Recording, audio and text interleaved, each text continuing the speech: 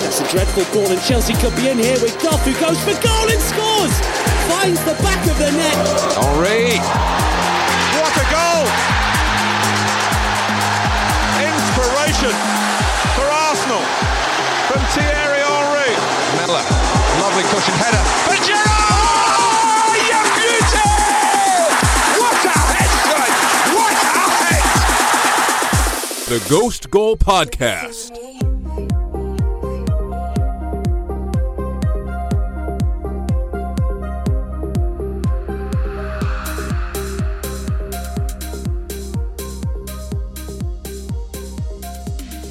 Welcome to another edition of the Ghost Goal Podcast. I know we're a little later this week. I know it's a little bit off schedule from what we're used to, but these are very different times. These are extenuating circumstances to the max. Since we last released a podcast to you guys, I think a week and a half ago, we were releasing a preview podcast in the build-up to the Premier League games that weekend that eventually were suspended. So things have been a little hectic in terms of scheduling. Andrew's not had access to his recording equipment. Javier's busy. Everyone's, trying to stay afloat during this very difficult time. But I'm Alex, here on the Ghost Goal Podcast, hanging in there doing remote work. We're here to talk a little bit about some of the coronavirus updates. Some of them you may have heard already, but we'll try to get people caught up since last time we discussed this whole situation a week and a half ago. But I'm here with my younger brother, Hugo, who is obviously another diehard Chelsea fan. We're going to get in some big picture Chelsea topics a little bit later in the pod. But Hugo, thank you for coming on with me. Thank you for having me. I appreciate it. We were just here at our parents' place, bullshitting around on a Friday night, having a few drinks, playing some FIFA, and we decided, why not make something of this time? Yeah. Jump on the mic, talk a little bit about these crazy times, and then talk about our favorite club that we were raised supporting, Chelsea. We'll, of course, jump into that a little bit later. If you guys are willing to stick around for a bit, listen, because I do want to talk about some of the seismic announcements in especially Premier League English football that have happened over the last week. And European football at large as well. Yeah, we're obviously... Hugo, I don't know if you listen to this podcast, but we're a Premier League focused podcast. Yeah. We'll talk about other stuff from time to time, Champions League, some, catch up with some league information or league news around the continent every now and then. But I feel like this time, if anything, has been kind of a reminder of how connected the Premier League and English football is at large to European football and other leagues. Like with a threat like this that threatens all countries almost equally, it's just kind of a reminder of how each league, as different as they are threatened by the same things and are all going to have to figure out their own ways moving forward to come to like reasonable conclusions of how they're going to end the season. Yeah. It's gonna be a challenge for everyone. Yeah. Well, let's talk about that in a second. I do just want to mention, in case anyone hasn't heard the news, we recorded our last podcast last Wednesday. I want to say the 11th or 10th of March. And then I think the next day or so after it was released, when we were previewing those Premier League games that were coming up that weekend, that included, I think, a Manchester United-Tottenham game, a Chelsea-Everton home game. There were some big games going on that weekend that we had no inclination that they were going to be even played behind closed doors. The Premier League had stood fast by the standpoint that they were going to continue on without any postponements, while every other league in Europe seemed to be sort of closing down around them. But the news finally got announced Friday night, the day after the Premier League had announced they weren't going to suspend games. Mikel Arteta, Friday night, the night before Arsenal's game away at Brighton, I believe, was confirmed to have been tested positive for the coronavirus, COVID-19. There were a couple other names that were released. Callum Hudson-Odoi for Chelsea, who we're surely going to talk about a little bit later as huge Chelsea fans. And, similar to the NBA's announcement that we did discuss on that last podcast, once the players and managers and people really involved in the game at the Premier League level were confirmed to be, positive for the virus, and a virus that's the most, infective airborne virus that we've, encountered in, I don't know, recent about people. memory. Yeah, recent memory. It makes for it sure. real. It makes it real. Like seeing those names like confirmed, it had the same effect it had with Donovan Mitchell and those NBA guys, where it just really, you had that connection where you knew these top class athletes, where their body is their currency, like that's their main asset. Seeing them test positive for it, it's devastating, and it just makes you wanna like protect that within the league, prevent the spread, as we want to do, obviously, in general. But yeah, so I mean, obviously, since that time, so much has changed, not only in the news cycle, but in people's attitudes towards this whole pandemic. yeah, Where I think it's fair to say, even a week ago, you could have a conversation with someone that would come back to you and say, this is completely ridiculous. Why are they postponing or suspending anything? Mm-hmm. Whereas now, a week later, only 7 days removed from these kinds of announcements and people having those, I guess, negative reactions towards the announcements of all these suspended leagues. Yeah. 7 days later, it seems to be the general consensus that everyone is saying this was a good thing. It's definitely good that we suspended the leagues. I think those announcements helped bring about that viewpoint too. Once people heard that, like people they admired, some of their favorite athletes, actors, etc., once they heard that they had contracted it, that kind of made them understand the severity of the situation and accept, like, we need to take these measures, these serious of measures, like, because they're necessary.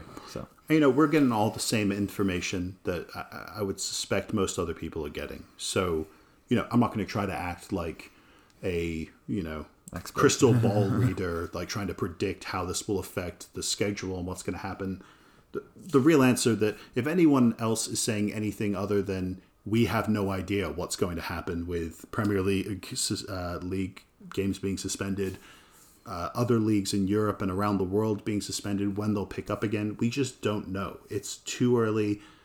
Time is honestly our biggest enemy right now with this thing, is the main thing I've come away with. We need to just take it each day at a time, see where we end up from there, and what our results day by day are. And if they end up being positive, then who knows? Maybe this current Premier League season gets rescheduled and we get back to playing games in the summer. We just don't know. So we'll maybe leave that discussion for experts. A week. Experts, but also like a week or two from now when maybe we do have some more information. It's only been a week, and I don't know about you, but each day has felt like I've learned 3 or 4 new announcements about this thing and about sports in general. That it's hard to. You got to defer to healthcare professionals in this situation. This is a soccer show, limited expertise. Right. Take it a day, every day at a time. Some other important competitions that have been suspended due to circumstances caused by the coronavirus. The Champions and Europa League, obviously European competition, was suspended after the round of 16. Or actually, the round of 16 wasn't even completed. Chelsea didn't even get to play their game against Bayern Munich. The competition was just suspended. Euro 2020, that was scheduled to be played all over the European continent this summer, was of course suspended until next year, 2021. It's having immediate ramifications and near future ramifications into the summer, where this competition, the Club European Championship competition, was obviously suspended in anticipation of league seasons, trying to pick up in the summer and trying to finish their leagues, trying to leave that possibility open. But that seemed like the sensible decision. It's a crazy time, man. Yeah. I mean, for any, whether you're a Serie A fan or a Premier League fan, any league play fan wants to know, what month will I be watching my team in? What month will I be paying attention to this team? When will the games be? How many will there be? Because there might be, different configurations to how many games are played depending on how much time we have and how late this thing goes away. So it's good that the Euros were postponed because it allows the leagues more time. But this situation could be so severe that it doesn't matter, that this goes into the summer and we don't even have time to finish the leagues regardless of the Euro being postponed. So we're going to see, at least they have more breathing room. It would nice to see a conclusion to these leagues. But if there aren't, I mean, that's the way it's got to be, because there's bigger concerns right now. I just wonder what each of the countries are thinking in terms of how they're going to bring their leagues to a conclusion. Well, then there's another question on top of that of whether each of the individual federations and countries / leagues can even come to their own resolution of the problem, or whether there needs to be leadership from the top down from UEFA in order to keep some sort of semblance of, formality to every league that's trying to, decide their Champions League and Europa League places. I think from a UEFA standpoint, you should definitely allow each of the federations, each of like the footballing associations of each country to decide the league and to bring it to a conclusion the way they want to do it, whether it's outright cancellation or stuffing a bunch of fixtures into a month. But regardless of that, the only thing that needs to be uniform, absolutely, is the 4 teams that are presented for the Champions League, and then obviously your Europa League qualifiers. So as long as those are decided on, it doesn't really matter outside of that how they handle. I mean, however any single association wants to handle their relegation teams, that could be different between leagues. There's going to be a lot of legal battles about this kind of stuff, regardless. So it's going to be endless. So as we mentioned a second ago, Callum Hudson-Odoi, in regard to the Chelsea side of this coronavirus reaction, he was the first player. The same day as Mikel Arteta was announced, he had been tested positive for coronavirus. I think it was an hour or two later that Callum Hudson-Odoi, the announcement came out that he had tested positive, had very mild symptoms, and he even posted a video that same night saying he'd recovered and was putting himself in isolation, trying to do the responsible thing, trying to keep himself from infecting anyone else, which it was obviously great to see. He's a young kid, 19 years old. It was... I don't want to say, like, when I saw the announcement, I was, like, actually worried that something terrible might happen to him. It was just a very... It made me realize the event a bit more. That, like, this guy who's, he's younger than you. He's 19 years old, just turned 19. He's a kid that I've personally been watching since he was, like, 15 or 16 in the academy. Yeah, he's like at peak health. To see that kind of announcement come out was really jarring for me as a big fan of his and obviously a big fan of Chelsea. The thing that I was kind of waiting for after that announcement was for more Chelsea players to be confirmed, frankly. Yeah. But Callum's been in, I think, recovering from an injury the last few weeks, a pulled hamstring, so he's been away from the squad for the most part. But the whole club went into isolation as a result. It helped push things along with the Mikel Arteta announcement for the Premier League to suspend the season until, I didn't think I mentioned it before, but they suspended the season initially until the beginning of April. Now it's suspended as of 2 days ago until April 30th, the end of April. So a significant suspension. Again, we don't know how long that's going to affect the end of the season, but Callum Hudson-Odoi's announcement as being tested positive for that was a huge catalyst, along with Arteta, for forcing those kinds of decisions to be made that needed to be made. So I think for Hudson-Odoi, it was a benefit to everyone that he happened to be injured for these, like, just recently. So that means that he was removed from the squad. He was not around the squad as much, which kind of settled our anxieties about, because we saw in the NBA and in other leagues, if one player had it, there were obvious spreads to at least another handful of players. So I think the fact that he was removed from the squad for at least the last few weeks, regardless of whether or not he was symptomatic, that is probably a benefit, and that's what has kept all of our other players safe and healthy. Yeah, and again, news is changing day to day. We may post this tomorrow and find out Kovacic positive. 20 other Premier League players have tested positive. It's really hard to tell right now. But that was one slight positive we could take away from that announcement. A few other things I think are going to be really affecting Chelsea specifically during this coronavirus outbreak, and frankly, this ties into many other teams because most teams structure their contracts around their player contracts around the typical league season that ends in around May for every league in Europe, and the transfer window opens beginning of July, 1st of July. So whatever players they sign contracts to, they're usually signed until the end of June. Willian is currently one of those players. Also, Olivier Giroud. He signed a 1-year extension last year, so he's free to go anywhere, and there was plenty of transfer speculation surrounding him.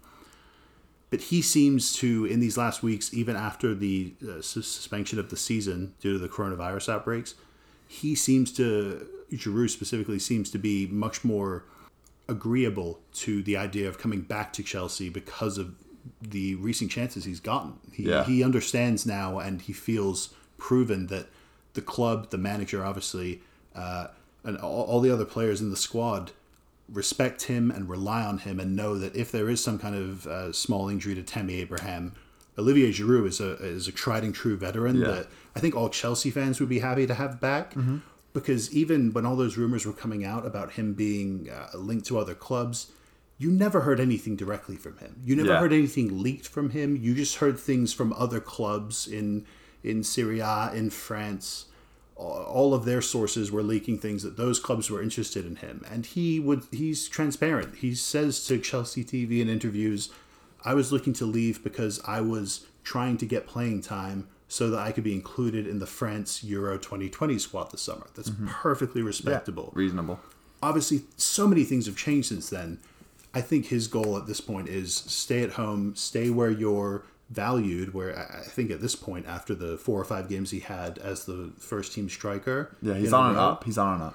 He's shown that he can not necessarily be fully fit, but still make such a big impact on the game. Yeah, and I think that this whole period has kind of reminded us, I think in the beginning of the season, in the first half of the season, we assumed that because Frank didn't fancy him and didn't pick him as the main option in his system, we thought, oh, well, he must not work in the system. But we never really got to see it. So now that we've seen it, we kind of understand that even though he's stationary and we didn't think that would work, when you put good players around him, he's still going to provide for you. Hard-working players. Right. We discussed this on the pod in reaction to like the Tottenham game, the Bournemouth game, some other games that were played just before the season was suspended.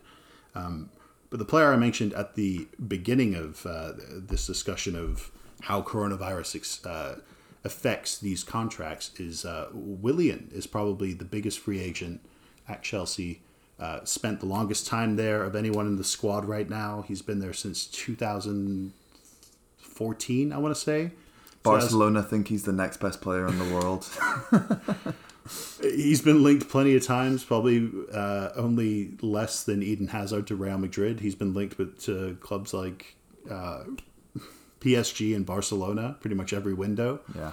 And his contract is coming to an end at the end of this current season. When it would have been played out, he was demanding a 3-year contract. Chelsea would only guarantee a 2-year contract, when Chelsea famously only give 1-year contracts to players over the age of 30. It's a policy they've, I guess, followed. Well, they followed for the most part, but they broke it last year when they signed David Luiz to a 2-year contract and then sold him in reaction to that. So it's kind of hard to figure out like how Chelsea feel about players over the age of 30. So Giroud was able to accept a 1-year contract a year ago and is open to it again, I think, this year. He's clearly a club guy, though. He's clearly a club man. He's shown that I'm obviously a World Cup winning striker. I have the right. Giroud. Sorry, he's the right to look at interest from other clubs. But we all know that if he gets the chance to play for us, he wants to play, and he will want to stay and sign that extension. So he's lived in London for almost a decade. Right, he's used to it. His home. Yeah, and that's, I think, a big talking point for tracking back to Willian. We don't know how these contracts are going to be treated. If the season is extended and postponed into the summer, I think common sense, this is just me acting off my own personal common sense, I think common sense would demand that those contracts, there's some sort of blanket statement from UEFA and FIFA saying that those contracts are pushed back into a certain date. I don't know what that date would be. I don't know how reasonable it would be to pull that off. Yeah. But if we're going to play the rest of the season during the summer, we can't have teams halfway, like 4 or 5 games into that 10-game span that we have to make up. We can't have those players becoming free agents. We can't have, and I'll say this as a Chelsea fan, we can't have Hakim Ziyech coming to Chelsea on July 1st and just jumping into the end of the Premier League season. It's not fair. There will have to be adjustments to all of the protocols that are in place from FIFA and individual associations. But the question is, which contracts have like special clauses? And special clauses have become more prevalent in recent years in players' contracts. There are different contingency plans for if, like, regardless of like injury or whatever unexpected event were to occur. I wonder which contracts, which do and don't have clauses that may kind of provide an alternative for this type of situation. Because regardless, the powers that be are going to have to find a way to adjust, because there's going to be a different transfer window at different times at which games are played, and it's all going to affect each other. Yeah, so we're going to keep an eye on players like that. They all seem to be senior players. That's usually the transfer discussion at Chelsea. Those players coming into the end of their 20s and in their 30s. How, like I said, Chelsea are only willing to offer 1, maybe 2-year contracts to players players like Willian and David Luiz, who obviously have a history at the club and have been there and committed so much of their careers there. Being offered a 2-year contract as a player over the age of 30 at Chelsea is frankly a huge honor in terms of how Chelsea usually treat their transfer dealings. Absolutely. So, yeah, we'll see how that plays out. But, I mean, I personally don't know if Willian will end up staying with the squad for the following season. I think after a Players' Tribune article that I read from him about how much he enjoys life in London, about how decisive he was on his decision that Jose Mourinho was his favorite coach of all time that he's had in his career. Yeah, Arsenal's obviously a possibility, but I think despite the song that he hates Tottenham, I think you have to be looking at the idea of Willian moving to Tottenham on a free transfer, which for them I think would be a great move. You don't have to spend anything on him. You pay his wages, probably hefty wages, but he's a player Mourinho knows and is familiar with and tried to get to move to Man United. Don't you think that Bergwijn is kind of a overly similar signing that they got recently? That they have plenty of pacey outside kind of shifty players like that. I don't know if they do. They're missing a solid replacement to Kane. That should be their main priority. But I wonder with Willian if he'll want to go overseas, because even though he seems very acclimated to London, he has the restaurant. He's been here for a long time. He's kind of a mainstay in the Chelsea starting 11. Regardless of all of that, I wonder if he will want to kind of see if he can test himself in a different league, particularly with another world-class club. So you never know. I don't think that he will want to do that, but if he does, it'll be interesting to see how that plays out. So just to talk out a little bit more of the reasoning why I have pointing towards Willian staying in London and going to one of Chelsea's main rivals, and I mean, I've been a big detractor of his before. I don't even mean it as a way to, I guess, criticize him. I think it's kind of reasonable once you read that article on the Players' Tribune website about he's a very religious guy. There's a very tight-knit Brazilian religious community in London, from players all over the city, from Lucas Moura at Tottenham to Felipe Anderson at West Ham. All these Brazilian players are David Luiz, he obviously played with at Chelsea and owns a restaurant with in London. And even though David Luiz moved on, they're still undoubtedly great tight friends. Yeah. The Brazilians aren't as committed to this, English ideal. Club commitment. The English or London idea of you shouldn't be playing for more than one of these teams. It's kind of an anomaly. I fully expect Willian to prioritize his and his family's current lifestyle over moving maybe back to Brazil or even to Barcelona if they're still interested. I think Brazilians just historically have been kind of disinterested with the Premier League and the style of play and what they value in players and what they value as good. I think we're starting football. to see that change, though. Think of all the great Brazilians in the Premier League. Gabriel Jesus, Roberto Firmino, Fabinho moved to the Premier League I think recently. we're seeing an integration of technical ability Martinelli. and that being valued higher, as opposed to just power, speed, outworking your opponent. So that more general shift is definitely favoring Brazilians, but it would be interesting to see Willian tested in another league. So I'm operating off the assumption that one of Willian or Pedro will leave Chelsea this summer. Pedro, no? Well, Pedro signed a 2-year contract before this current season, or the season that just was suspended. Yeah. So he has another year on his deal for the next season. I would probably value Willian higher than Pedro in terms of the impact he can give to a team, even though, again, I have never been Willian's biggest fan. Nor have I. Yeah, I think Pedro, he's had some good performances recently, but I don't think those overcome the dozens of headless chicken performances he's had before that, where he just runs aimlessly and kind of gets lost. He still has some special qualities, but I just don't think that he really fits into the work rate and the attention to detail that's required in our new system. I think that Willian or Pedro? Pedro, like he's still got those special elements to his game where he can make something happen in certain situations, but I don't think that he's any sort of person to rely on in terms of like the work rate we need in terms of pressing and all of those things. Willian fits the bill more. I don't think it's Pedro's fault in that regard. He's older. Pedro 5 years ago would be perfect for this team. 27, 28-year-old Pedro. Yeah, but at this point in his career, player. It's just not the right match. I think that now is a logical time to sell him, even though he has a year left. There are plenty of teams that could use Pedro right now.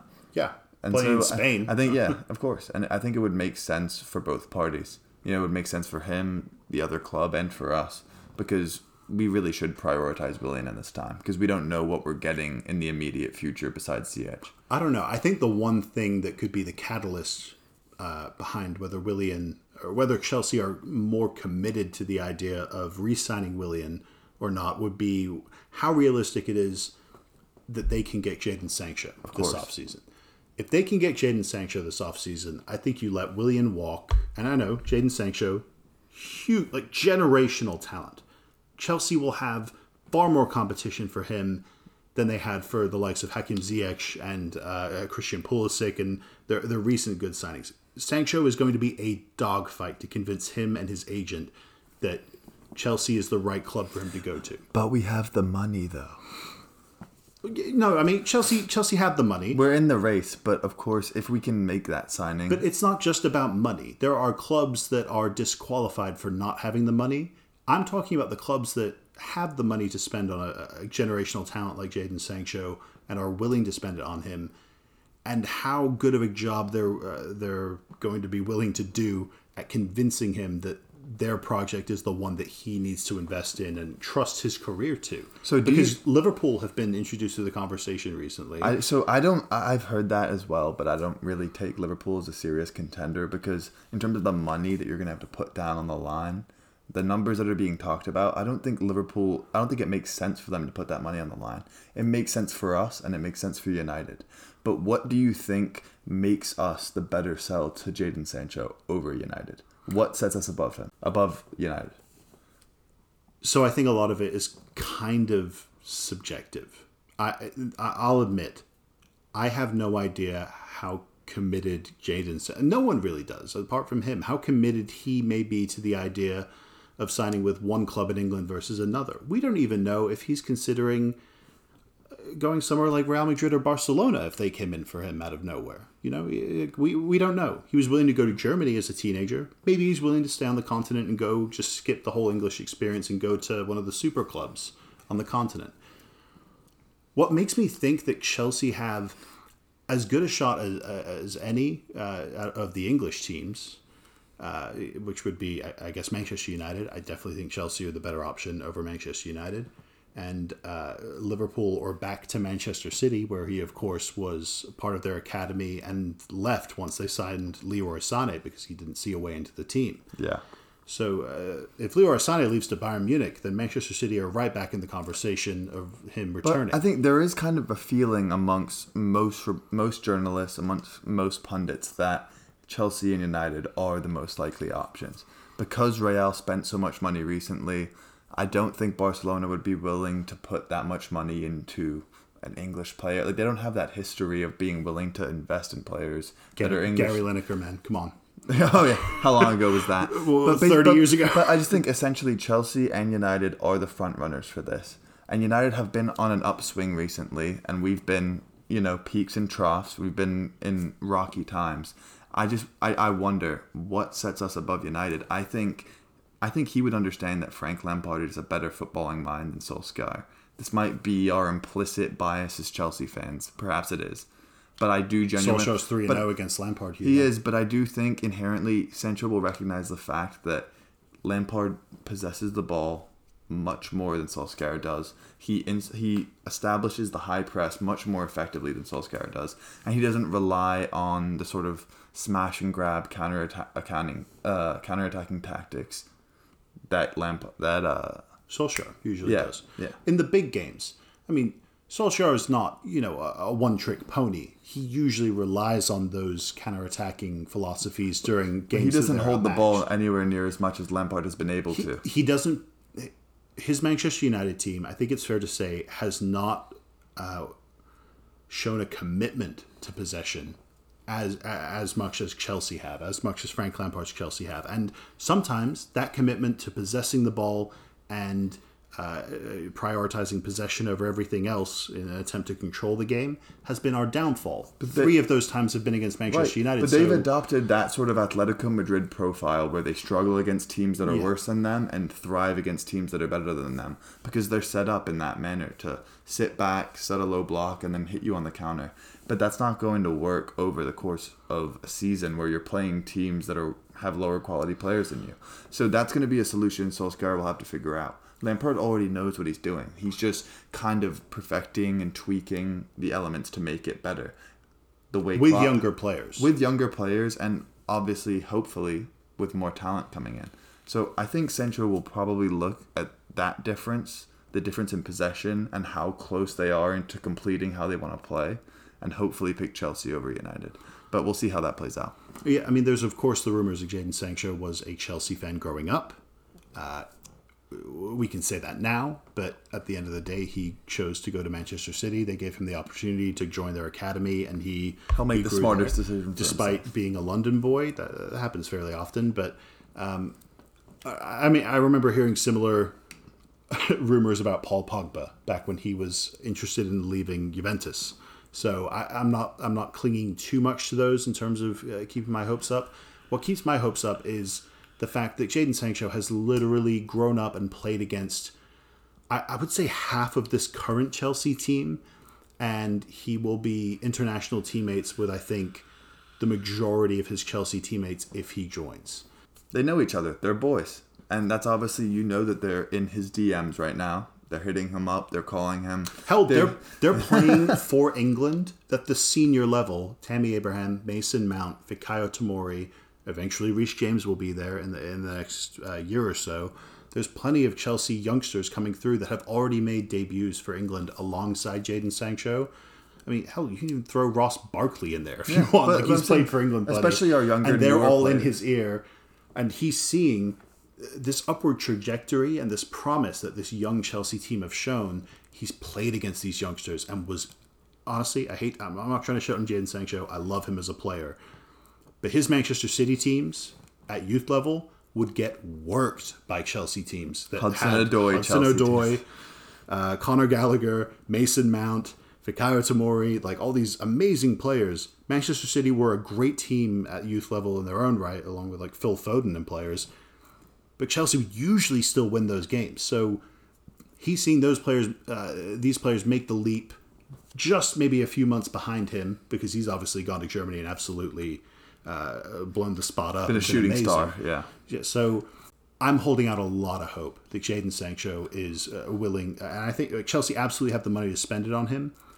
At this point, it's just a matter of which project he's more committed to, and I think I'm pretty confident he'll end up picking Chelsea. I think his past relationship with all of these players are young players that have made their England debuts. The fact that he's played with them and all of these different types against them and with them in games growing up. England, yeah. He has a long history with a lot of our players, so he probably has an even better understanding of what's going on and the actual trajectory of the club than even we do, obviously, because he knows these players personally. And I can only suspect that they're personally recruiting him and telling him, we've got a project here that we're all confident in. You would fit perfectly into it. But the question is, if he comes into the mix in Chelsea, do we have to get rid of Willian? Yes. I think so too. I think so, absolutely. And the experienced player you keep around because he's already on a contract for 1 more year, like I said, is Pedro, who is obviously won more trophies by himself than anyone else in the team. Don't you think we could get rid of both Willian and Pedro though? Because we will have Pulisic, Hudson-Odoi, Jadon Sancho. We could list off the options that we could have without Mason both Mount Willian. Can play out wide. We have plenty of options out wide. We could list the options that without Willian and Pedro would still be very viable options. But I think there is something that's not quite quantifiable that comes with continuity. And, if Willian leaves, if, he's not committed to signing anything less than 3 years, then you keep Pedro. You play him enough in FA Cup and League Cup games and, the odd Premier League game substitution performance. It also, here and there. having a player having a decorated player like Pedro in the dressing room also gives a little bit of confidence to those younger players in a way. He'll be able to give them everything from advice to just kind of that implicit confidence where they're going into a game knowing that they're playing with one of the players that was on the great Spain teams. Yeah, won the World Cup with Spain. Exactly, like a special player. Like I agree with you. There has to be a certain element of continuity up top, but I mean that could also be carried on if we keep Giroud. Like Giroud could be the perfect guy to continue that continuity. But why not keep Giroud for the striker? I just don't see Pedro being used and that then much. Using Pedro as the experienced player who can lead a group of Christian Pulisic, Callum Hudson-Odoi, Hakim Ziyech. That's the group right now. There's rumors of players like Jeremy Boga coming back from Mount can play out wide as well. We just have so many options out wide that I do think personally that we could afford to get rid of both Willian and Pedro. But obviously, continuity will play a factor. We'll see. I'll probably lean towards the opposite of that, of having one of those two stick around. But the next section, I think we wanted to hit on with the Chelsea team. We're talking big picture here because obviously no one knows what tomorrow is going to bring at this point. Long term. Now more than ever. But, if we're talking this season's over and, maybe Chelsea are somehow included in the Champions League qualification for next year since they've been sitting in fourth.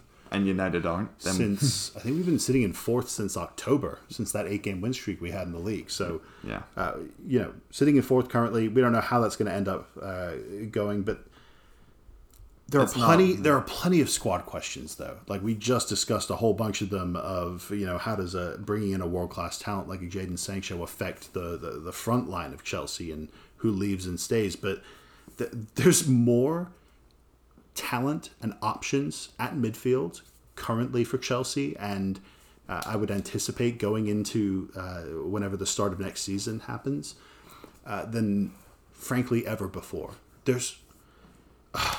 I've made this statement plenty of times before on this podcast, especially when picking in favor of Chelsea for big games, that Chelsea's best midfield three currently I think is probably as good as anyone except Manchester City and maybe Liverpool. I think probably as good as Liverpool, but where Chelsea can field a midfield of Kovacic, Jorginho, and Kante, and that works really well in a little bit more of a defensive game plan. We can also switch in one of Jorginho or Kovacic. We can switch them out for Mason Mount.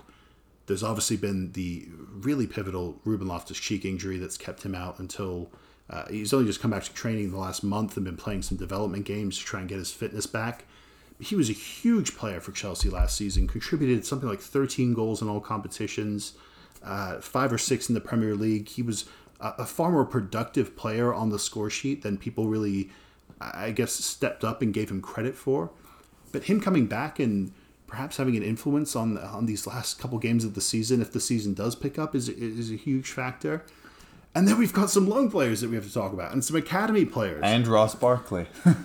There's so many midfield options that it's almost kind of hard to begin to understand how we're going to use everybody. And I think can we close the book on Ross Barkley?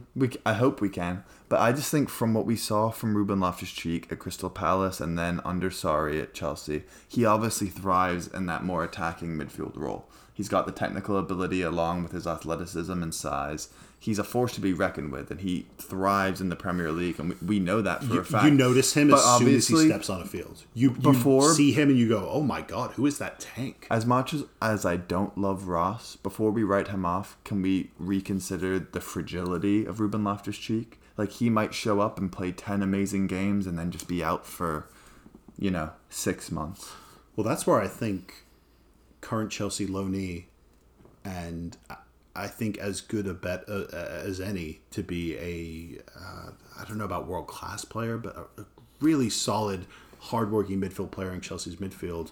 Conor Gallagher, currently out on loan at Swansea. He had the first half of his first professional season on loan at Charlton, scored 4 or 5 goals from Unreal. midfield. Unreal. Provides a bunch of assists. He's been recalled and sent out to Swansea to play with a couple other Chelsea loanees and Liverpool loanees and done just as well, if not better there, in a more attacking side.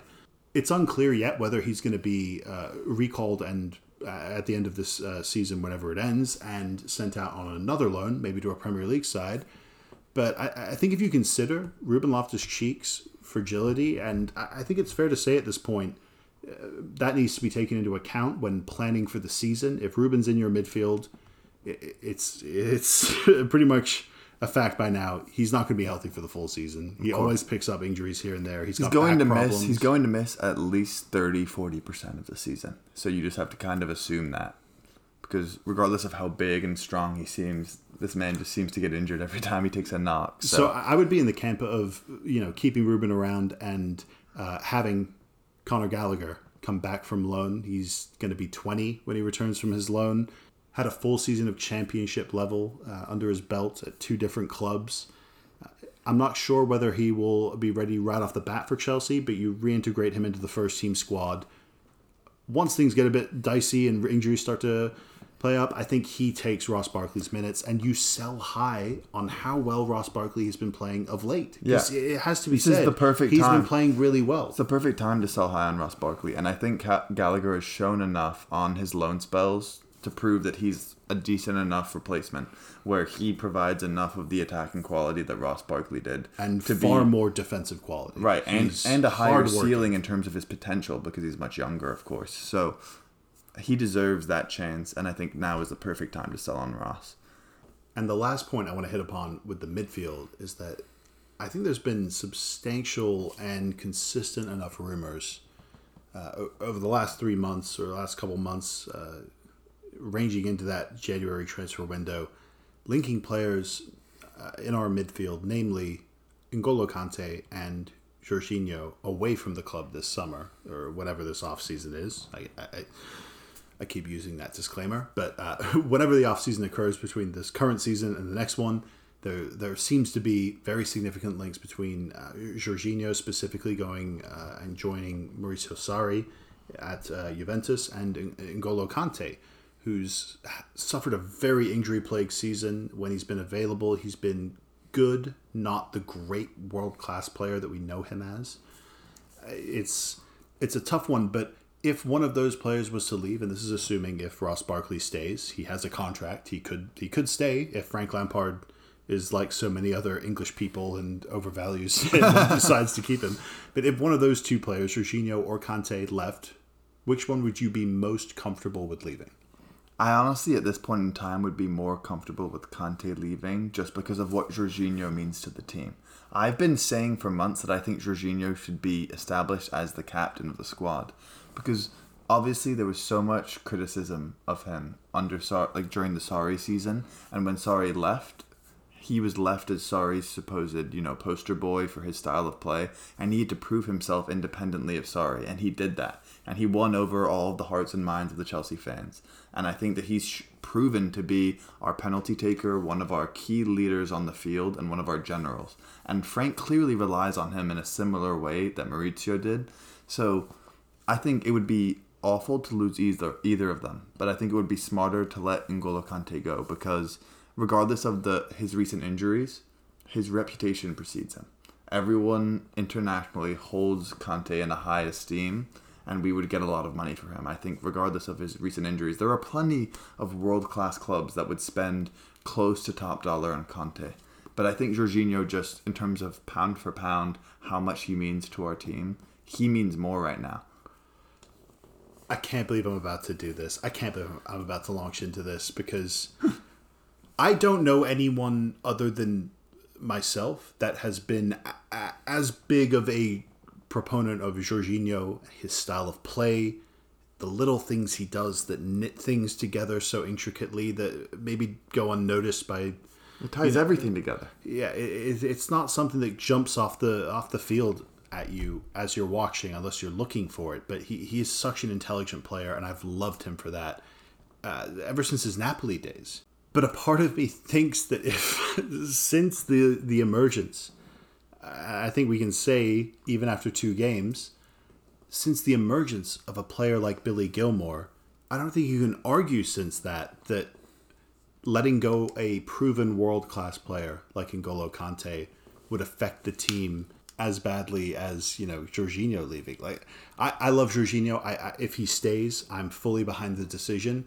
But I think with players like N'Golo Kante, you hold on to them at all costs until you're 100% certain that you can't get anything else out of them. It's not like N'Golo Kante's contract is coming up, is coming to an end anytime soon. He just signed an extension last year for 5 years. So keep him, hold on to him. If someone like PSG or Barcelona or Real Madrid come with a huge offer for him, PSG are exactly the type of people that would come in for a huge offer for him, even though he just had a bunch of injuries.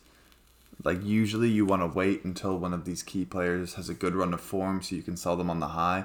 But he is such like a prestigious reputation internationally, French international, of course. The World Cup in particular just gave him that reputation that the top clubs will still want him regardless of that. And obviously we need to think this through. This will be one of the key decisions because once Hazard left, he was our best player.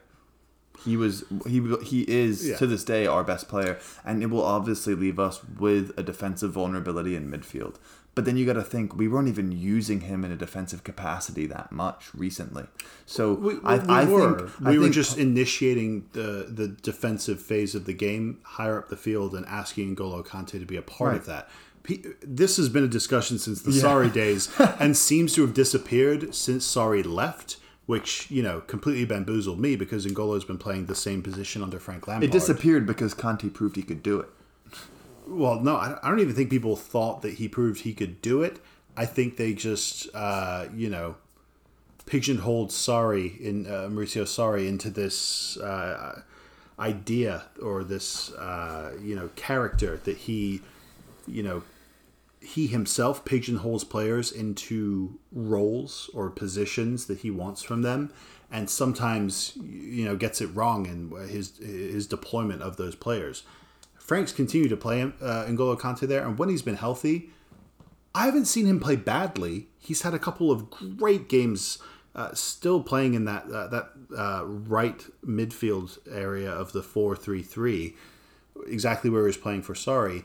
I just think with the emergence of Billy Gilmour, it's the absolute catalyst that I think Billy Gilmour already at the age of 18 that was my question. Has shown that he can give you the influence in possession, maybe not the influence in leadership because he doesn't have that experience that Jorginho has, but that influence in possession and the influence even more so than Jorginho right now in defensively, that makes you think maybe Jorginho is a little bit more disposable at the right price. I'm a Gilmour believer 100%, but I don't know if it's the right time. I don't know. I think it might be one season too soon to make that step, especially considering what Jorginho provides you in terms of the X factor, the experience. He understands the connection between the defensive phase and the offensive phase, and he's Frank's on-field general. So actually, what as you were saying that initially, I wanted to not correct you, but I wanted to give my opinion on that. I don't think it's Jorginho anymore. Jorginho was very much fulfilling that captain on the field role under Sarri. I think this year it's been obviously Azpilicueta, the very obvious choice as captain, but in terms of imposing Frank's idea of how to play the game, I think it's been Kovacic. And Kovacic has been undoubtedly Chelsea's player of the season. He will win those awards. Most improved, for sure. Most improved, but he was that good at Real Madrid, he just didn't get the opportunities. And we all knew he had that. And under Sarri, he was asked to play a role, a far more attacking role that he wasn't comfortable with. But dropping him and Jorginho into midfield together, playing someone like Mason Mount or Pulisic as a central number 10 with Jorginho and Kovacic behind them, especially earlier in the season, those two had a chemistry that was undeniable. So with that, but Kovacic was the pivotal point of that. But so with that assumption, would that not make you more comfortable with going into a match day with your starting 11, having Kovacic and Jorginho lying deep with that great chemistry? That could almost justify the sale of N'Golo Kante, because I think N'Golo Kante has looked good under Frank, but he doesn't seem like he's fully fit into the system and understood the philosophy the way Kovacic has. Kovacic has taken to it arguably the best out of all of our midfield players. But Jorginho is still, in terms of communication, one of the best communicators and organizers on the field, as well as a motivator. He has all of those elements to him that I don't think can be replaced by Gilmour in the short term. Yeah. So I think ideally, as a Chelsea fan, you want us to keep Jorginho, Kovacic, and Kante. But to me, if we can let go of Kante for a big price, like a big world-class price, I would accept that. I would just like to keep Jorginho because he seems very committed to the project that's going on right now. But then you're asking one of your midfielders, other than Kovacic and Jorginho, to make a very significant step forward. Whether that's Mason Mount, whether that's Ziyech coming in newly, who's capable of playing as a number 10 in midfield. Or Loftus-Cheek. Loftus-Cheek. Loftus-Cheek is definitely capable of filling that kind of production and that kind of work rate. But it's 6'3". It's the injuries that make you worried about him. So it's a really tough problem for the Chelsea hierarchy to answer, but they're going to have to whenever this offseason occurs, because I think at the minute midfield is one of the areas where frankly we might have even too much talent, because coming through the academy there's some players right now, including some names like Xavier Simons and Lewis Bate, that are absolutely shining in midfield, and there's a couple other names after that you could throw in, but those players, and Tino Angerin, who got his Premier League debut recently, there's so many midfield players in Chelsea's academy that are going to be chomping at the bit if they have one good loan season coming up to get into the Chelsea first team. So and that's if we don't put make those high-profile sales of any of our main starting 11 players, that immense depth at midfield, I wonder if that will kind of influence the decision-making of Frank Lampard in terms of the formation he selects. Because we might end up playing in a heavier reliance on the midfield players in our formation, just because of the fact that we have so much talent there. We haven't even factored in the idea of Reece James playing in center midfield, which you still believe in that? I mean, in a pinch, he can absolutely do it. I mean, he did it for the first time for Chelsea against Everton in that 4-0 win, and he played it for the second half of the season for Wigan in the Championship last season. They even made him captain at Wigan for a couple of those games. He's that influential. He got Club Player of the Year. Yeah, I would love him much more out on the right, but he's still an option in midfield, and that's a problem regardless. That's how stacked Chelsea are, frankly, at midfield. That in terms of options and different combinations they can try out. What about our back four, though? The back four is an interesting one, because obviously the story with Chelsea, I think ever since that last time Chelsea won the league under Antonio Conte, the season after that, we saw a lot of the defensive problems arise that had kind of been an issue in that season after Mourinho won the league. Mourinho obviously got fired. Conte was brought in for the beginning of the next season with plenty of defensive issues. He seemed to have fixed it, playing a 3-4-3 and stabilizing the squad and committing more players into the defensive third of the field. But now that Chelsea have transitioned to this more up-tempo, attacking, higher line style, it's come with a lot of growing pains for, frankly, 4 or 5 very qualified, very talented defenders in Antonio Rudiger, Andreas Christensen, Kurt Zouma, Fikayo Tomori, and if he's able to come back in the future, Ethan Ampadu. Those players in their own right, when you look at them and you watch them in a vacuum, you can see plenty of great qualities from them. But when you're watching the team on a week-to-week basis, you're not seeing the continuity, which could be, chalked up to Frank not playing in one specific partnership or one back four and goalkeeper for a long enough span of time for them to really build that continuity. But the defensive issues have been an issue not only this season, the previous season under Sarri, lapses of concentration. It's something that's led to Chelsea being linked with plenty of center-back options across Europe and beyond for the last year or two, where despite having these great players that I personally, if you gave me the option to sign any of these players for my team playing at like a Premier League level, I would be biting off your hand to get any one of those 4 or 5 players that I just mentioned. But which one? Which one do we let go? Out of Tomori, no, but Zuma? that's not how I was trying to frame it. The way I was trying to frame it is that there needs to be an upgrade at center back. The question is that which one of these talented, undeniably talented and promising players would you be more or most willing to let go of to bring in someone who is far more proven? And let's set the standard with someone like Kalidou Koulibaly. I've waxed lyrical about him on previous pods. I've said that he could go into Manchester United, he could go into Tottenham, he could go into Arsenal. He would change their team. He's the kind of player that I want in at Chelsea right now. I don't care how old he is. I don't care if it's 100 million to get him at the age of 29 or 30.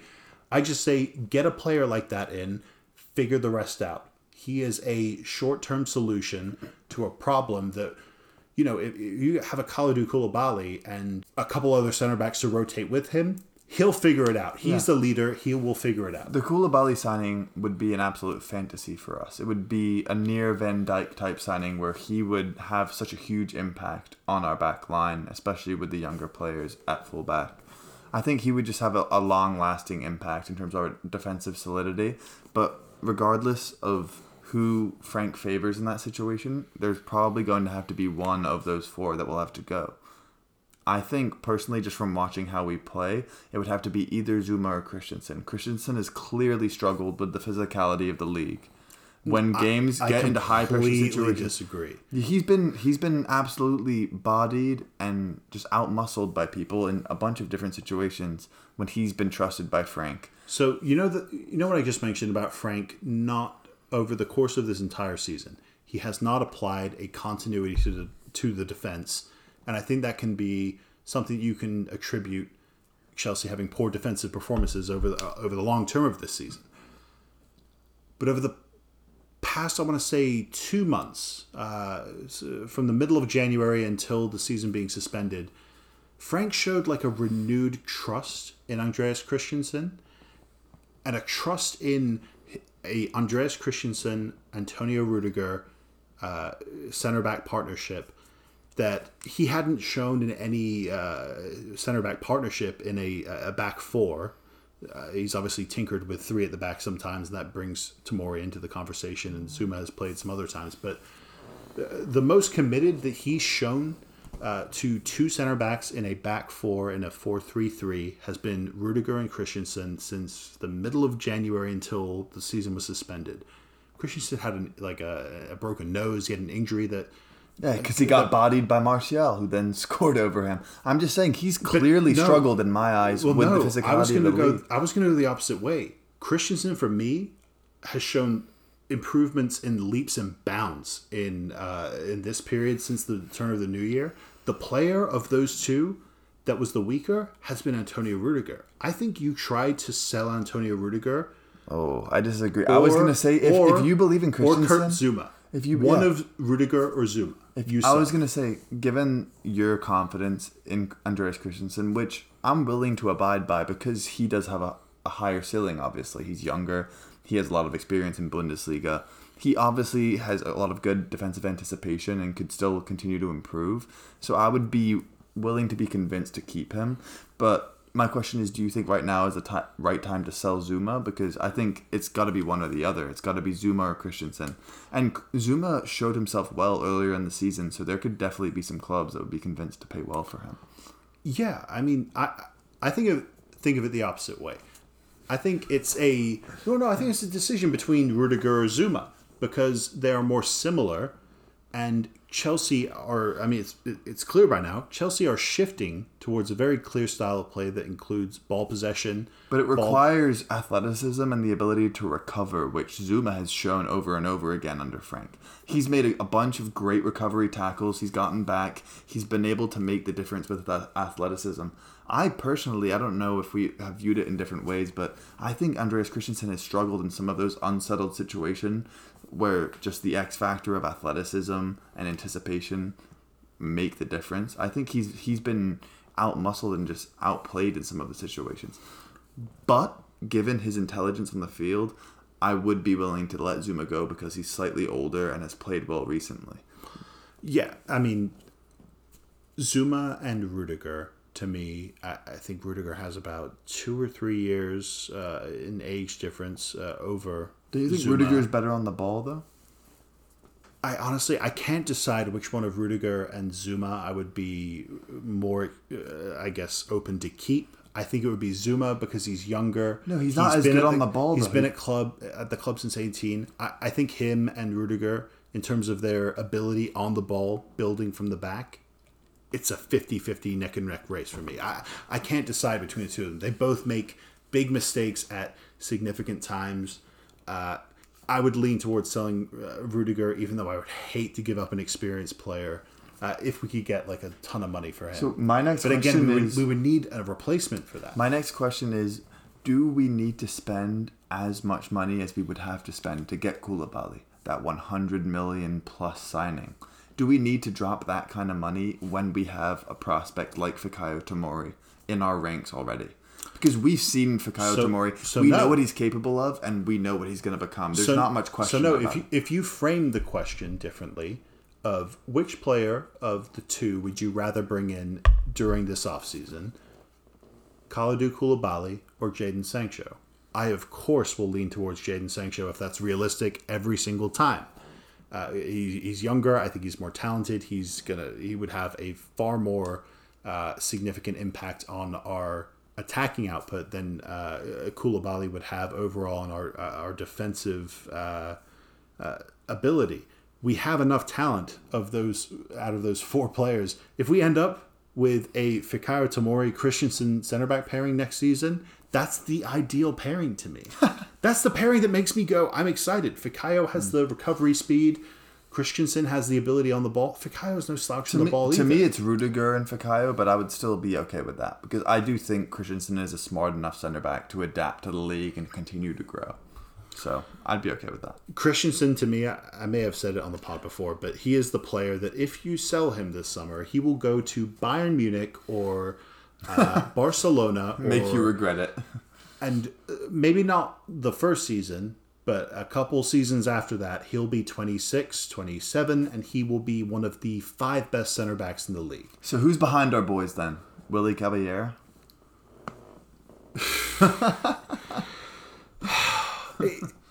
I don't think I can. I can't come up with another club. Maybe it's because I'm so familiar with Chelsea, but I don't think I can come up with another club that is so stacked in every phase of the game, from forward line to midfield to defensive back 4 to goalkeeper, having the most expensive goalkeeper in world football history in Kepa Arrizabalaga, but has so many questions in those phases regardless because there is so much competition. Kepa has been a very high profile member of the team over the last month or so before the season was suspended because up until those last 2 games, the Liverpool home game in the FA Cup and the Everton home game in the Premier League, Willy Caballero had been playing, I think, 4 or 5 games in a row in the Premier League, 3 of the games in the Premier League. Kepa got benched. He played the Champions League against Bayern Munich. Kepa was benched after that Arsenal result where we were up 2-0 and ended up drawing 2-2.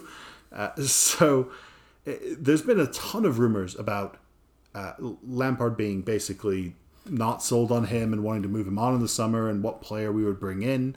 Are you still a Kepa fan? Are you still a believer in what he's got? I think it's a complicated situation. I think we brought him in and made him the most valuable goalkeeper, in the transfer market history. Right. I mean, it was his release clause. Yeah, of course.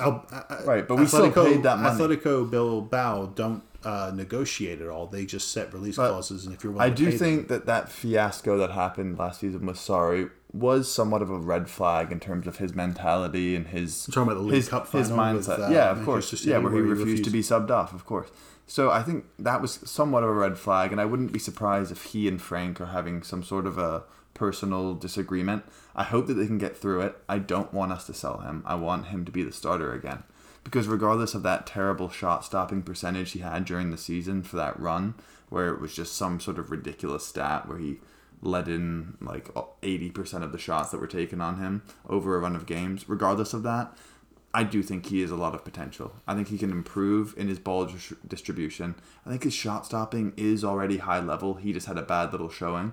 I think we need to give him more of a chance. I just don't see a almost 40-year-old Willy Caballero being our goalkeeper. Oh no! And I don't see us spending money on anyone. So I think this is a long play by Frank. I think Frank's going to bring Kepa back and use this to show him, like, hey, there are expectations. I will remove you.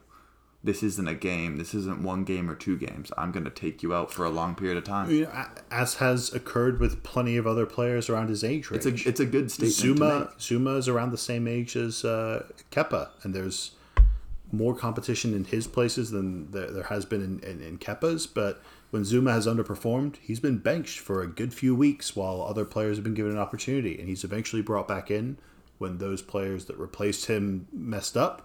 And you know, Willy Caballero, a very good deputy backup goalkeeper, experienced, good on the ball in possession. He was bound to make some mistakes at some point, and you know, he slow as molasses. He opened the door enough to let Kepa back in for that FA Cup game. Kepa got the clean sheet in that game, got the clean sheet against Everton.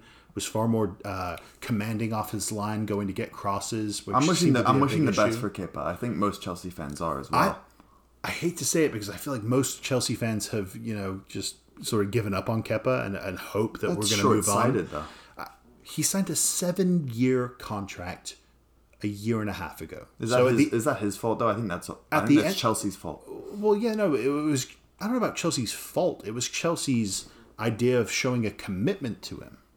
Like you're going to come to us from a La Liga club where you're not qualifying for Champions League, where our ambitions are far higher. We're going to pay you more. You're going to come here. We understand that you're a project. We're going to give you a 7-year contract. He has 5 years left on his deal after this year. How did you feel about his first season performance? I was far better than this year. I was satisfied with it, but obviously he has a different job to do this year, you know, and he hasn't fulfilled it as well. But I think he still could. You know, like he does have that job of a high possession team where you're not going to have that many shots taken on you, but the shots that will be taken on you will be very good chances because we're open. And we're going to be open unless we get that solid shining. What have we learned since Kepa was benched and Willy Caballero came into the team? What do you think? I think we've learned that Willy Caballero is obviously a good distributor of the ball, but I think he also, even though he's a veteran, he doesn't have that much better of decision making than Kepa. He still came off his line in times that didn't make sense, and he's clearly a less athletic, not as good of a ball stopper. Like Kepa is a good shot stopper, and as he gets more and more experience in the Premier League, I think he's only going to improve. We at least owe him one more of those 7 seasons to see what he can do. Like, what are we going to do? Sell him and buy someone else? I just don't see that being. I was going to say sensible. The thing we learned most from Kepa being benched and Caballero coming in is that we still conceded 2, 3, 2. It's a backline problem. It's not a goalkeeper problem. It's an overall system issue, not a goalkeeping issue exclusively. Absolutely. Obviously, there have been mistakes or somewhat bad performances that have led to very valid criticism of Kepa and of Caballero during his short stint back in the squad. But it's an overall defensive issue that I think if you can try and fix it as a group, which, you know, well, it's an inherent threat in the way we play with our high back line. With one misplaced pass, all of a sudden the opposing team has all the space in front of them. So it takes certain types of players to be able to control those situations. Liverpool, for example, have the perfect players to control those situations. Even in chaotic, unsettled counter-attacking situations, they can still make the right decisions, set up properly, and diffuse those situations. So I think it will take a signing at centre back. I don't think what we have right now is good enough to compete with Man City and Liverpool. But if we make a big signing and we play our cards right, I think we could get that solidity that would allow our midfielders and our stacked forward line to really just perform. And I'll say right now that the only goalkeepers that if Chelsea spent big money on them, I would be okay with it. And obviously Kepa would move on if that happened. The only 2 I can think of would be Jan Oblak from Atletico Madrid. Onana, what's your name? No, actually. I think I would keep Kepa over Onana. The second one, actually, is Andre ter Stegen, who is going through a very highly publicized contract dispute with Barcelona at the minute. So that'll leave doors open for other suitors to come in. I don't know how real... he could just be playing that as a means of a negotiation tactic to get more money from Barcelona and being fully committed to the idea of staying there. So I'm not sure how... Man, we're talking about Chelsea like we're going to spend £300 million this year. I mean, we might. We got $50 million for Alvaro Morata. We're getting $50 million for him this summer. We're taking a walk to the bank. We got $100 million for Eden Hazard. We got $50 million for Diego Costa a year or two ago. You know, we've got players that we could possibly sell this summer to fund other transfers. Chelsea are in a good position to make difficult decisions. Russian oil is doing well. But have the money and flexibility to make those in the hope that some academy players and young players make further steps forward. But this has been fun. I've been missing football as much as I'm sure you guys have, Hugo. It's been rough, but we're gonna be trying to come up with ideas for the podcast the next few weeks. I think we teased a few last week that we could jump into, maybe like Premier League Hall of Fame stuff. Yeah. That's been announced recently and could be happening relatively soon. We're going to get creative with the content, but just stay inside, stay healthy. No, weird. No, not weird. You're a guest. Nah. Hugo, thank you for joining me on this episode of the Goals Call Podcast. I appreciate it. One love. Up the Chelsea. Blue is the color. Football is the game. Come on, Chelsea. You can follow us on social media at ASMoss92. At Hugo Moss 5. Is that on Instagram? On both. Instagram, Twitter, okay. And of course for Andrew and Javier, you can follow them at Andrew Pissarro and at JaviArev9. And the podcast socials is at Go Skull Pod on both Instagram and Twitter. And until next time, see you.